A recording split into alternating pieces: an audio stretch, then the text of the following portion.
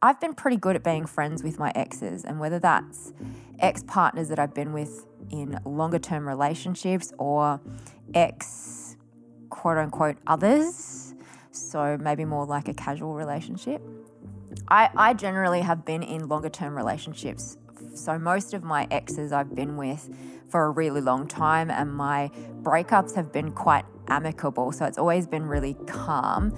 Not to say that they weren't hard, but there's never been any sort of bad blood between the two of us. So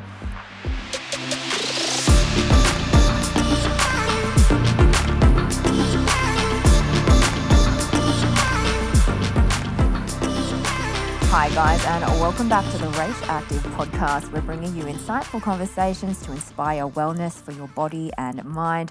I'm your host, Rachel J, and I'm so excited to welcome you to this episode. Now, this is going to be a ripper episode. I haven't really done an episode like this before, and if you have been listening to the podcast for a while, you'll know that we do touch on some pretty serious topics around health and wellness and mental health and all that kind of stuff. But I wanted to break it up a little bit with something a little lighter, a little fun. And I put out a Q&A on my Instagram a few days ago, and you guys came back with some super interesting and personal questions. So we're going to be hitting some of these topics, and I'm super excited to get stuck into it. I, again, obviously have done solo episodes before, but nothing like this. So I hope you guys find a bit of inspo in this, and also this will help you to get to know me a little bit better as well. So we're going to get stuck into it. So the first question is, how long have you been an actor for? Now, I have mentioned this in other podcast episodes. Some of you already know this. I have been acting for about 18 years. I took a step back in 2019. So I've pretty much been an actor my whole adult life. My first role ever that I booked was on an Australian feature film. It was with Delta Goodrem and other people like Saskia Burmeister and Craig McLachlan, and it was an amazing, first job to get as an actor. And I've also done a bunch of different shows. You might have seen me on sort of Neighbours and Offspring and a few of the other sort of primetime shows. And some US stuff as well. So I spoke about this recently in my episode with Sam Webb for the Live-In podcast, and he asked me about what the most challenging part of the transition was, so transitioning out of acting. And I thought this is a really interesting topic. What was most difficult for me was letting go of the idea of being an actor, the identity of being an actor. And because I've always been an actor my whole adult life, at least professionally, it was quite difficult to let go of, because there is this element of getting some significance from being an actor, especially in Australia, because it's not that common to come across people who are actors. And often when people ask me, they would ask me, what do you do? And I'd say, I'm an actor. Most people get really excited and would get really interested and ask a lot of questions about what it's like, and what shows have I been on, and what famous people have I met or worked with. And so it was quite hard, I think, just for me to let go of the idea of being an actor. But it ended up being quite freeing in the sense of not pursuing acting as a career. The other question I get asked a lot is, do I miss acting, or do you miss acting? And generally I say yes and no. There are definitely parts that I do miss, and I would say most of those ones are the study and being in class and doing scene study. And, of course I can actually go and always do that, but I think part of what I miss most is more just being silly and ridiculous and being completely, and it's completely acceptable to be, ridiculous and silly. It's actually encouraged, I suppose. And when you do get to do those kinds of exercises in class and whatnot, it's almost like you have a space to just be completely free of social and cultural conventions. Because if you live in Melbourne, especially inner city Melbourne, we have a very interesting, I would say quite conventional and traditional culture in inner city Melbourne. And one of the things that I found with acting is that it's so liberating because you literally can get on the stage, you have full freedom to express yourself in whatever way you choose to, and you don't really need to conform to specific expectations or social and cultural conventions. And that is what I would say I miss the most about it, not necessarily, I think, what people might think to be the most exciting part, which is all the glamour and being on set and all of that kind of stuff, which of course being on set is so fun, and working with some really great actors and very talented people is also very fun. But I think I get to do a lot of that stuff now with the other work that I do in terms of shoots and all those kinds of things. Also now with social media, I feel like you still have an outlet to kind of express yourself in that way. So I think yes and no. I still get to express those parts. So, when I began acting, even before I began working professionally, I just loved acting and performing for the joy of it and for the freedom of not being constrained to certain expectations. So I think it's more about finding those moments with the work that I do now. So I don't miss it that much. I think it's just more of an element of the letting loose and having fun and enjoying being in the moment. That's pretty much what acting is to me. And so if I can do that through other vehicles, I feel like I'm not really missing out on too much. The next question is, have you had to kiss for a show? I think that this is such a fascinating topic because I don't think many people talk about it. Of course, I've had conversations with my actor friends about this, and it's because I guess, it's not that common kissing people that aren't your partner. But yes, I definitely have. I've had to do a few kisses for a play I was doing, and also for scene study and random scenes that I've done. And also I've done a few on-screen kisses for TV shows for the roles I did on Neighbours and also this other US TV show that I did. So to kind of break it down and give you a bit of an insight, with the stage kisses, you don't rehearse them beforehand. As in, we'd run the scene in rehearsal and you wouldn't actually kiss in rehearsal. You only do it when you're in front of an audience. And I think that really helps with the boundaries of real life and the boundaries of the play and the character. And I think it's really important to have those boundaries as well, just so that you can differentiate between you and the character and the play. With the on-screen kisses, pretty much the same thing. With the Neighbours ones, we had definitely blocked out rehearsal times with the director. So we block out all the movements. And with that particular scene, the kiss was on a bed and then someone knocks on the door and interrupts us. So in rehearsal, we didn't have the full set. It was just a very loose block. And it was more about the scene than it was about the kiss, And then when we're on set filming and we're actually filming the scenes, you usually do a few rehearsals for camera and tech, and so that's just a really good time for the actors to refine our movements and to know where we're going and to hit what marks. I think from memory, even the rehearsals before the actual takes, we didn't actually kiss. We just did the scene. We did the scene quite a few times though. We to get the shots from the different angles, and I remember there were a couple of times where, so the actress that was walking in through the door, the door was locked, I think, from the previous scene. So we'd do a take and then somehow the door would get locked. And so then when we'd go for the next take, she couldn't get in the door, but we'd already done the kiss. So there were a few extra takes that we did there. And so you sort of do it maybe, I think we probably ran that scene about 5 or 6 times by the end of it. With the one for the US show, it was in an alleyway outside a bar and then in the back of a car. Super classy. So we spent quite a bit of time blocking those movements, and just for that particular, the alleyway kiss, that was a bit more technical. We had to run through where hands were getting placed, where your head was getting placed, just so that it could fit in frame, because it was quite a close shot. It was quite a tight shot. So that again was more for the blocking of the scene, and you don't actually kiss when you're in the rehearsal or when you're doing the blocking. But you kiss for the actual takes. Now, a lot of people wonder whether you're supposed to kiss like you would normally, in real life, like with tongues and everything. Now, the standard practice is to generally not use tongue. I think that's just what most actors do. But at least in my experience, if both actors are okay with it, I found that you just kiss like you normally do. It's not standard practice, but I definitely have done kisses with tongue and without tongue. So I think when you're in character anyway, it does feel a bit different than if you were just you kissing somebody. And obviously you've got 500 people looking at you. I mean, not quite 500, but you've got the whole crew watching you. So it is a little bit different. But it's always fun, you're always in character, and definitely fun times as an actor.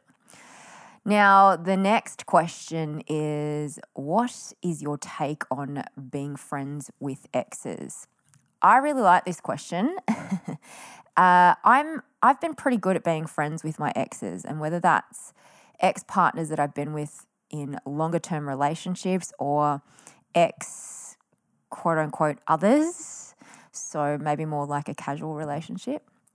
I generally have been in longer term relationships. So most of my exes I've been with for a really long time, and my breakups have been quite amicable. So it's always been really calm. Not to say that they weren't hard, but there's never been any sort of bad blood between the two of us. So, and I might do an episode specifically on how to handle breakups, because I've had a lot of girlfriends who, obviously, when we go through these things, we turn to our girlfriends for support, and I've definitely helped a lot of my friends through breakups.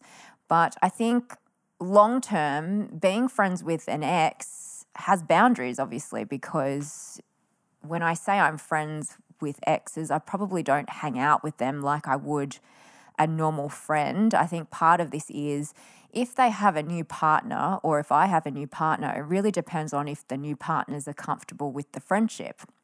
One of the exes that I've had, this was a long time ago, we had been together for about 8 years, and we still hung out for maybe, I'd say almost a year after we split up. Neither of us were wanting to get back together with each other. It was just that we'd been in each other's lives for such a long time. And when I did start seeing someone new, the new guy was okay with me hanging out with my ex-partner. And my ex-partner and I had shared a dog together. So, I'd actually see my ex-partner for quite a lot of years down the track when I'd have puppy visitations. And my partner at the time was completely fine with that. My ex-partner's new partner wasn't so keen on him and I being friends. So we did have to limit our communication. We did limit us spending time together and hanging out. We didn't really hang out once he had a new partner, and she wasn't very comfortable with it. So I think it's more about just being respectful of the new partners and go by what they're comfortable with, really. Now, the ex, quote unquote, others, now these are probably people that I've seen that have been for quite a while, but not specifically a committed relationship. One in particular, we're still friends. We're not super close friends, but we still see each other from time to time, and we have definitely gone to lunch. We've trained together and all that stuff. And when he and I stopped seeing each other, it was also really easy and calm, and we both knew what the relationship was. We were both really good at communicating with each other along the way. So when it came to sort of ending that part of our relationship, I think being friends wasn't really difficult at all. So I think the key really is communication. And I think if you can really speak to each other about it and understand each other's expectations and what you're comfortable with. Also, if there's no animosity between the two of you, especially when you end that part of the relationship, I think it's definitely easy to do. And as long as the new partners are okay with it, I think it probably is rarer. It's probably more the exception than the rule. But in my experience, I've definitely found that I've found it quite easy to be friends as long as it's within the boundaries of whatever new relationship your ex-partner, ex-quote-unquote other is in. So when I share my story of how I've handled breakups, I think a lot of people are surprised that I've had such easy and calm process. It's not without emotional challenges, but just the way that I've handled it along with my ex-partner. I think I'll probably do an episode on this at some point. It's probably not so much about how to be friends with an ex, but more around how to handle breakups in a really peaceful way. What about your take on going back to exes? So this is funny. So I'd call this the re-return. That's probably the term that I would use. And the re-return is a term from How I Met Your Mother. If you've watched that show, I don't think anyone uses that term, but I do. So let's just roll with it. Basically, I'm guessing it means hooking up with an ex. What about your take on going back to exes, hooking up with exes? Well, again, I think it depends on the two of you, and it probably also depends on where you are at in terms of the breakup, as in, were you the one that initiated the breakup or not? Because if you weren't the one that wanted to break up or initiated the breakup, then you might have to put stronger boundaries around your contact and communication with your ex-partner, because it might be a little bit more difficult for you to move through emotionally if you continue to see that person, and seeing that person might be a bit more detrimental to the process for you. If you've been with someone for a long time, sometimes there's a bit of lag time in detaching as well. So maybe it might be healthy to basically wean yourself off this person. But I'd say if this is the case, you have to be quite self-aware and controlled with this and know when you need to pull your energy a little bit further away from that person and what you will continue or not continue to do with them. So I would say I think it depends on how you broke up, who initiated the breakup, and also to set healthy boundaries for yourself. So if you do feel like you need more space for yourself, then maybe hooking up with an ex isn't great. But if you both know where you're at, and communication, again, I think 100% is where it's at. Now, this is a really interesting topic. The question is, what's your opinion on polyamory? This is so fascinating to me. I definitely know people who have been in polyamorous relationships, and I feel like it's becoming a lot more common, also a lot more socially acceptable to talk about, or socially acceptable to be in a relationship that's not a monogamous relationship. One person I know actually was in a polyamorous relationship, and then she met my friend and has now decided to be monogamous, and they're getting married, and they'll probably have some open parts to their relationship at times, I'm sure, with boundaries, of course. And one of my other friends who I was just chatting with is in an open relationship where they've got boundaries around when they can be open and when they are not open, and they've been together for almost a year. So I think if it works for you, amazing. I think it's about communicating with your partner around what you want and need in a relationship and agreeing upon the boundaries of what you're both comfortable with. For me personally, I've never been in a polyamorous relationship. I don't necessarily think polyamory is for me, and it's probably not something that I would want to pursue actively. I like the idea of having one person that's your partner, that you're committed to, and that you decide to create a life together. All right. Now, into health and fitness stuff.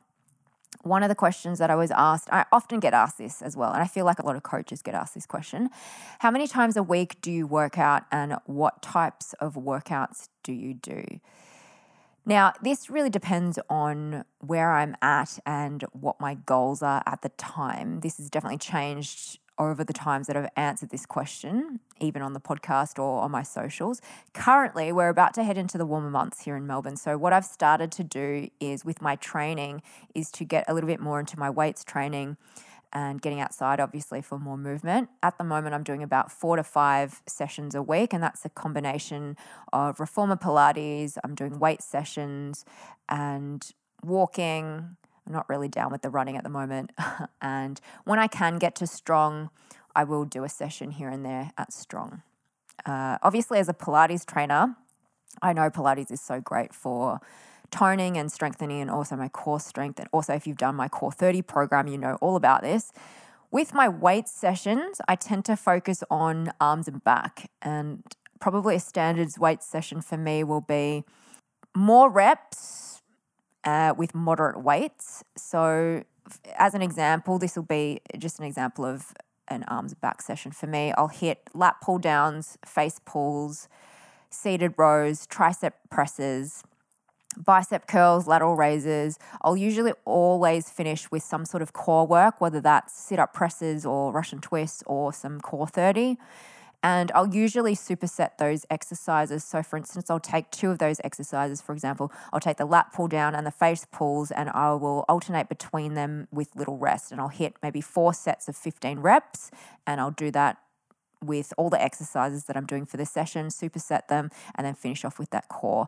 I'm usually not working to max effort. It's more about, for me, maintaining strength and tone. So it's not so much about building muscle as it is about maintaining the muscle mass that I do have. That's why I'll be hitting higher reps with moderate weight rather than hitting heavy weights and less reps. All right, so what does an average day of eating look like for you? All right, so I've spoken about my eating practices before. Actually, I have a whole podcast episode about intermittent fasting. I do still practice intermittent fasting, which means that I'm fasted for about 16 to 18 hours, and then my window of eating is usually around 8 hours, which just means that I consume my daily caloric intake in a shorter window of time. So I'm not in a calorie deficit because I'm not trying to lose weight specifically. The practice of intermittent fasting for me is purely lifestyle, and it just works really well. My body's used to it. And so I'm basically eating my maintenance calories just in a shorter window of time. I don't really have set meal times per se either. If I'm hungry, I'll eat. If I'm not hungry, I won't eat.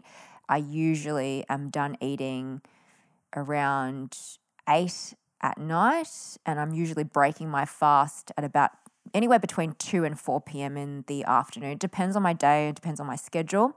So I really like to break my fast with a high protein meal if I can. And that might be something like egg whites. I might add some smoked salmon and avocado to that as well. So that keeps it high protein and high good fats. And I don't really have set meal times. So what I'm usually eating is a variety of foods throughout the day. And this will kind of be the range of things that I tend to eat. So I'll usually have maybe some sushi rolls, so either some raw salmon and avocado or tuna and avocado, maybe a California roll. I also like to have high protein yogurt, and I'll pair that with some berries. So usually that's going to be strawberries or blueberries. And because berries tend to be lower in fructose, this keeps it really high protein with the high protein yogurt. I'll also have a big salad, and at the moment I'm really loving butter leaves. They're really yummy, and I add cucumber, cherry tomatoes, and I'll pair that with some sort of lean protein. So whether that's seafood like oysters or some sort of white meat or lean white meat like turkey. I don't generally tend to eat red meat, and if I do eat red meat, it's going to be something like a burger, which is not actually the best quality of red meat, but it's typically going to be some sort of indulgent food if it's going to be red meat. I just don't eat it very often. The other thing I might have will be some rice cakes with some Serena light chili tuna. I'm really digging that at the moment. And I add cherry tomatoes and a bit of Kewpie mayo, which is Japanese mayo, on top. The other thing I will have is as well, I try to get in some more greens. So if I feel like I need more greens, I have something like a cold pressed juice, which will include sort of apple, cucumber, spinach, that kind of thing. And I generally try and get that cold press as well so that it sort of retains all the nutrients. So I'll have something like that too. And I generally always snack every day, and I really think that it's really important for my mental health. So for me, that's going to be chippies. If you guys know me by now, you know I love my chippies, and some sort of chocolate or some sort of sweet treat. I tend to stick by the whole 80-20 rule, which is 80% healthy and 20% indulgent. I just think it's really healthy for my mental health. Also, I don't like to restrict myself too much. So I think it's really important to have a nice balance of some indulgence with moderation. I'm not super strict at the moment, so, I'm pretty lax, but I still am conscious of what I'm eating. But if I do want to do a mini shred or a lean down, then I will tighten up the indulgence part and switch that to more clean foods or healthier snack options. Now, the next question is, how do you lean down in a short amount of time for an event? Now, I want to preface this question before I give my answer, just to say that my answer is obviously not going to be about a long-term solution. So ultimately, you do want to be working towards more of a healthy, long-term goal in this way. I think most people think that working out is all you need when it comes down to leaning down, but really your focus needs to be pretty much 90% nutrition. But in a short amount of time, I would say this is a bit like a mini shred. And I sometimes do this for shoots where I know I need to just bring things down a little bit for one day or one shoot. And so this is a temporary way of doing things because it might be a little bit more restrictive than I normally would like to go. What you're really looking at will be pulling down that inflammation and fluid. And because it's short-term only, we're not necessarily going to be looking for long-term fat loss. And leaning down essentially means reducing body fat and increasing lean muscle. And of course, it depends on your starting position, where your body is currently at. So these are my main tips. Again, this is very general, and this is probably what I would do. And it might not be for everyone. I do want to preface it by saying that just take it as general tips, right? So the first tip will be you want to look at what you're currently eating and become aware of what your actual caloric intake is. You want to know where you're starting because that's going to help you with making those changes. The second thing is to reduce your caloric intake by a small amount. I'd say maybe only 100 or 200 calories a day, depending on what you started with. And you don't want to reduce it too much because that will just play with your metabolism, and also reducing your caloric intake too quickly. Long term, it's really not ideal for you. You just really want to make sure that you're doing it in the correct way. You'll also want to eat more vegetables that are high volume and low calorie, like broccoli, greens, zucchini, and pair that with some sort of lean protein so that you will feel satiated. So protein helps you feel fuller for longer, and you want to pair that with more volume of things that aren't high or not highly calorically dense. Now, the fourth tip will be to reduce your intake of sodium. So any added salt or foods that contain sodium, you want to reduce those. Sodium really, it kind of acts as this fluid retention thing. So if you are consuming a lot of sodium, you're going to retain more fluid. So we need to reduce the sodium. What will also help with this is tip number 5, reduce highly processed foods, highly refined sugars. This will actually account for a lot and make a pretty big difference, especially if you do currently consume a lot of highly processed foods. This will make a big difference. Tip number 6 is to reduce your alcohol intake. This is another big one, especially if you drink quite frequently. I've definitely had clients who just by doing this literally see, pretty big results just by cutting back the alcohol. Tip number 7 is to make sure you hydrate well. Consume your daily water intake. And so for most people, that's anywhere between 1.5 litres and 3 litres. It really, again, depends on your current weight as to what that ratio is for you.